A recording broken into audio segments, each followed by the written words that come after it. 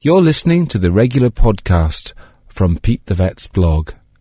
This was first broadcast on East Coast FM. Pete Weatherburn, our vet, is here from Bray Vet, Old Connor in Bray. You're welcome, Pete. Good morning to you. Good morning. And it looks like your whole world is going to be changing, okay?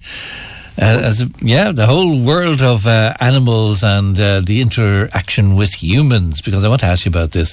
Scientists have created the first human-pig hybrids. That is, human dash pig hybrids. So we've got a human and a pig sort of together in a breakthrough which could pave the way for doctors to grow an unlimited supply of organs for transplants. There is a shortage of organs like livers, etc., and this is a way they feel that it could be done, that you would grow human livers inside pigs. What do you think? I think it's appalling. It's a dreadful idea. But not only is it an idea, they've actually done this in the States now. They spent 4 years doing it. They used 1,500 pig embryos, and they got stem cells from 40 different people. And what they were doing is they were basically going into the genome of the pig embryos. They were using a technique called CRISPR technology, and this is something which has become very common in genetic engineering in recent years.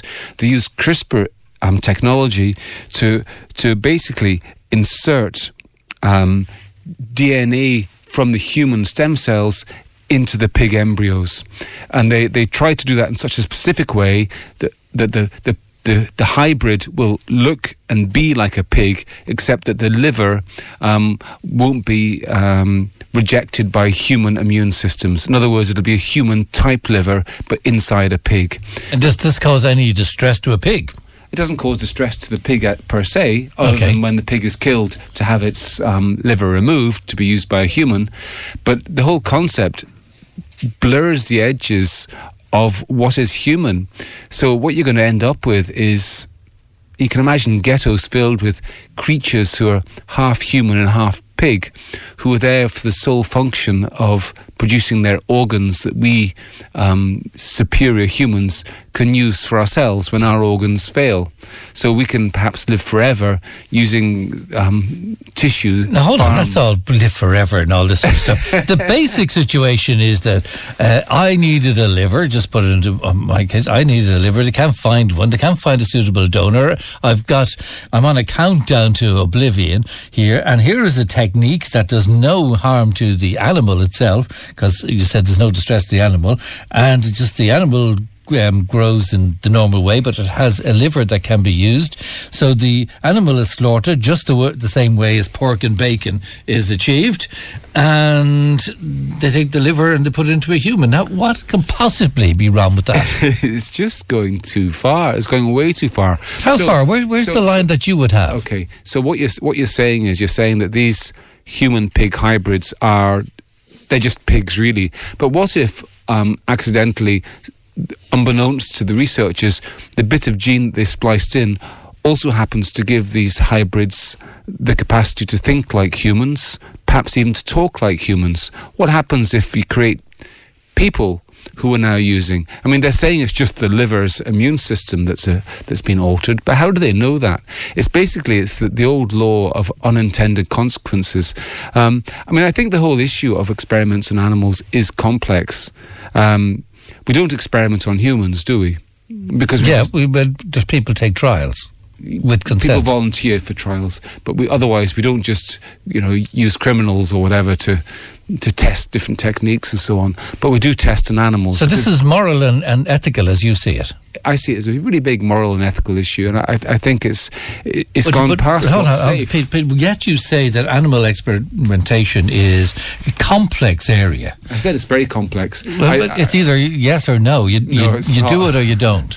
I don't. I think it's a qualified yes, occasionally.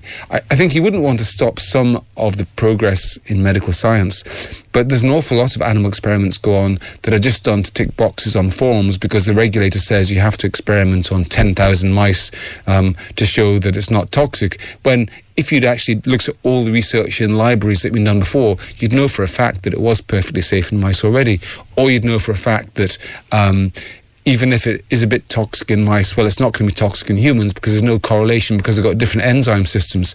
But despite you knowing those things, the fact remains that to get the products in the market, you have to tick all the boxes in this form. Because if a vegan was dying in hospital or something and there was some wonder drug that could be used, but the unfortunate thing was it was tested on an animal, they would have a dilemma whether they were going to die or use the tested medicine. Isn't that right? They would, and I'm sure vegans have lots of dilemmas. I sound like Donald Trump putting all these arguments. But anyway, that's the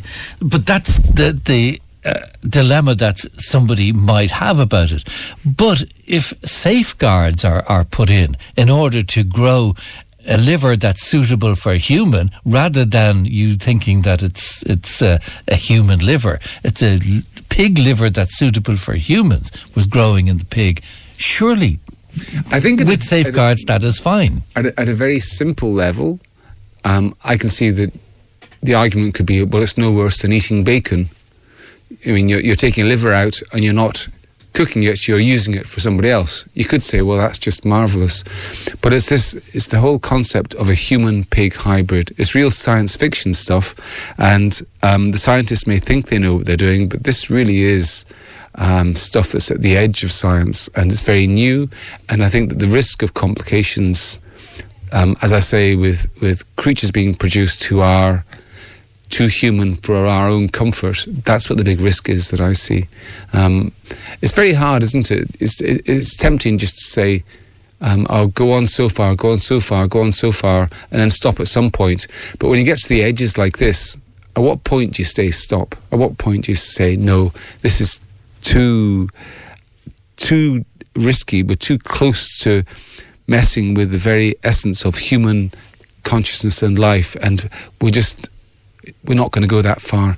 I think the term human-pig hybrid says it all, really, and I just think we should say stop. But that's probably the Daily Mail or something. It's Irish Independent. Well, they're reputable paper. Actually, it's from the Daily Telegraph. Oh, is it? Oh, well, there you go. Better again. Well, there you go. It's another Tory paper, I suppose. But anyway, that's all I can scrape into it. But it's very well written articles, and they usually have good headlines, all right. And I know that probably sums it all, but it invokes the reaction that you're saying. I think that we need to do a lot of thinking before going that far, certainly at the very least. I mean, can you imagine the vista, this idea, it's like a science fiction novel of another class of being created. There's some very good science fiction novels being written about this very stuff. And, when does life start to matter? When does it become so important that we decide, no, we're not going to tamper with it? And I think human-pig hybrids is one of those places where we just there are some religions that don't like blood transfusions and things. So, I mean, and the people say you shouldn't be having other people's organs inside you, even if they help you. So, where do you stop at this? I don't know. I think you need a very wise committee of people to look at it. But I prefer different ways of dealing with an organ shortage. Isn't there talk in Ireland that they're going to make it that you're by default an organ donor? So in other words, you have to sign a form or carry a card if you don't want your organs to be donated, rather than if you do. I think that's a far more constructive way forwards. In other words, increase the supply of human organs, which are there, and they're better than any. The science is there. Just the science is there now. Just because the science is there doesn't mean you need to do it. What about stem cells then? What about stem cells? Yeah, use those as a different alternative method. Yeah, I mean, I think if you could use stem cells to grow tissue in the laboratory, I think that's fine. Yeah, because stem cells are cells, they're not consciousness. Okay, 10 years ago, a headline in a similar newspaper saying, using stem cells in Frankenstein way to create organs. That would have been the headline, but everybody's used to it now, and you're even conceding it. Yeah, I think I'd always have conceded that. Nothing wrong. I mean, stem cells are simply... You can take stem cells from any adult. It used to be you had to sacrifice an embryo to get stem cells. No, that's changed. They've now got stem cells from other sources. So it's far less controversial for that reason. It's the fact that you're creating a new species. That's the bit that gets... You're not. Yes, you it's are. A pig. A human-pig hybrid. It's a new species. Yeah, that's the headline. It's a pig with an organ that can be used in a human. It doesn't have the rejection proponents that a pig liver would have. It's a new species. The pig's DNA is a combination of human DNA and pig DNA. So it's a new species. What about genetically modified food anyway? Would you be into that, no? No, I don't think it's necessary. There's a big study being done recently, actually, of dog food, the effect of dog food on animals' immune status, and they've proven in this big study that organically based ingredients, in other words, with no input at all from antibiotics, pesticides and all those things, that animals that are fed on that type of diet have much lower levels of stress hormones in their bloodstream compared to animals fed on standard. You like those sort of ones because it suits your point of view. Well, it's a good study. I have to concede, but it was a proper study. These are proper scientists. They're not just charlatans selling snake oil. If your former Prime Minister, and I say former, Theresa May, because you haven't lived in the United Kingdom for 25 years or something, does a deal with food with Donald Trump today, because they're leaving the EU, there's going to be genetically modified food, surely. I have no proof of this at all, but my view is that they import food from the United States which have no restrictions on GMO. I think it's appalling. I think that the other side of it also is animal welfare. In the States, animal welfare has nothing like the high level of regard it has in Europe and including the UK and Ireland. And if they're going to be allowed to import American meat and milk and butter full scale into Ireland, this is not Argentinian meat comes into America anyway, animal welfare is a really big issue. For sure I'd be vegan if I was living in the States, big time, because it's just pure factory farming. And would you be afraid then of American imports of food rather than food from the EU? I would definitely have concerns about that. I'm sure there's plenty of American farmers who have high welfare standards, but if you go to the supermarkets in America and look for meat, you'll find that you have to seek out meat that says antibiotic and growth hormone free meat. The fact that they have to say that on meat tells you that the rest of the meat probably has that stuff in it, and I really don't want to eat that stuff, if I'm eating meat at all. But like I say, the other aspect is the whole intensive farming thing, which is taken to a different level. In Europe, you see, it's recognised that animals have to have lives worth living. And so we've got lots of measures in place to ensure that animal welfare is reasonably good. There are still issues, but compared to North America and other parts of the world, European animal welfare is excellent. And so if there was a trade deal of some kind, you'd have to take that into account, because if you cut corners of animal welfare, you can certainly make cheaper meat. But that doesn't mean that people want to eat that. And if our politicians judge that people in this country and in the rest of Europe value animal welfare enough that they don't want cheap meat from factory farms for animals that have suffered to produce the meat, then I don't think we should be forced to have it on our supermarket shelves. We'll see what Theresa May does today, but and it revealed my concern. I'd be very concerned about imports from the United States. Definitely, there was available on the shelves of the UK.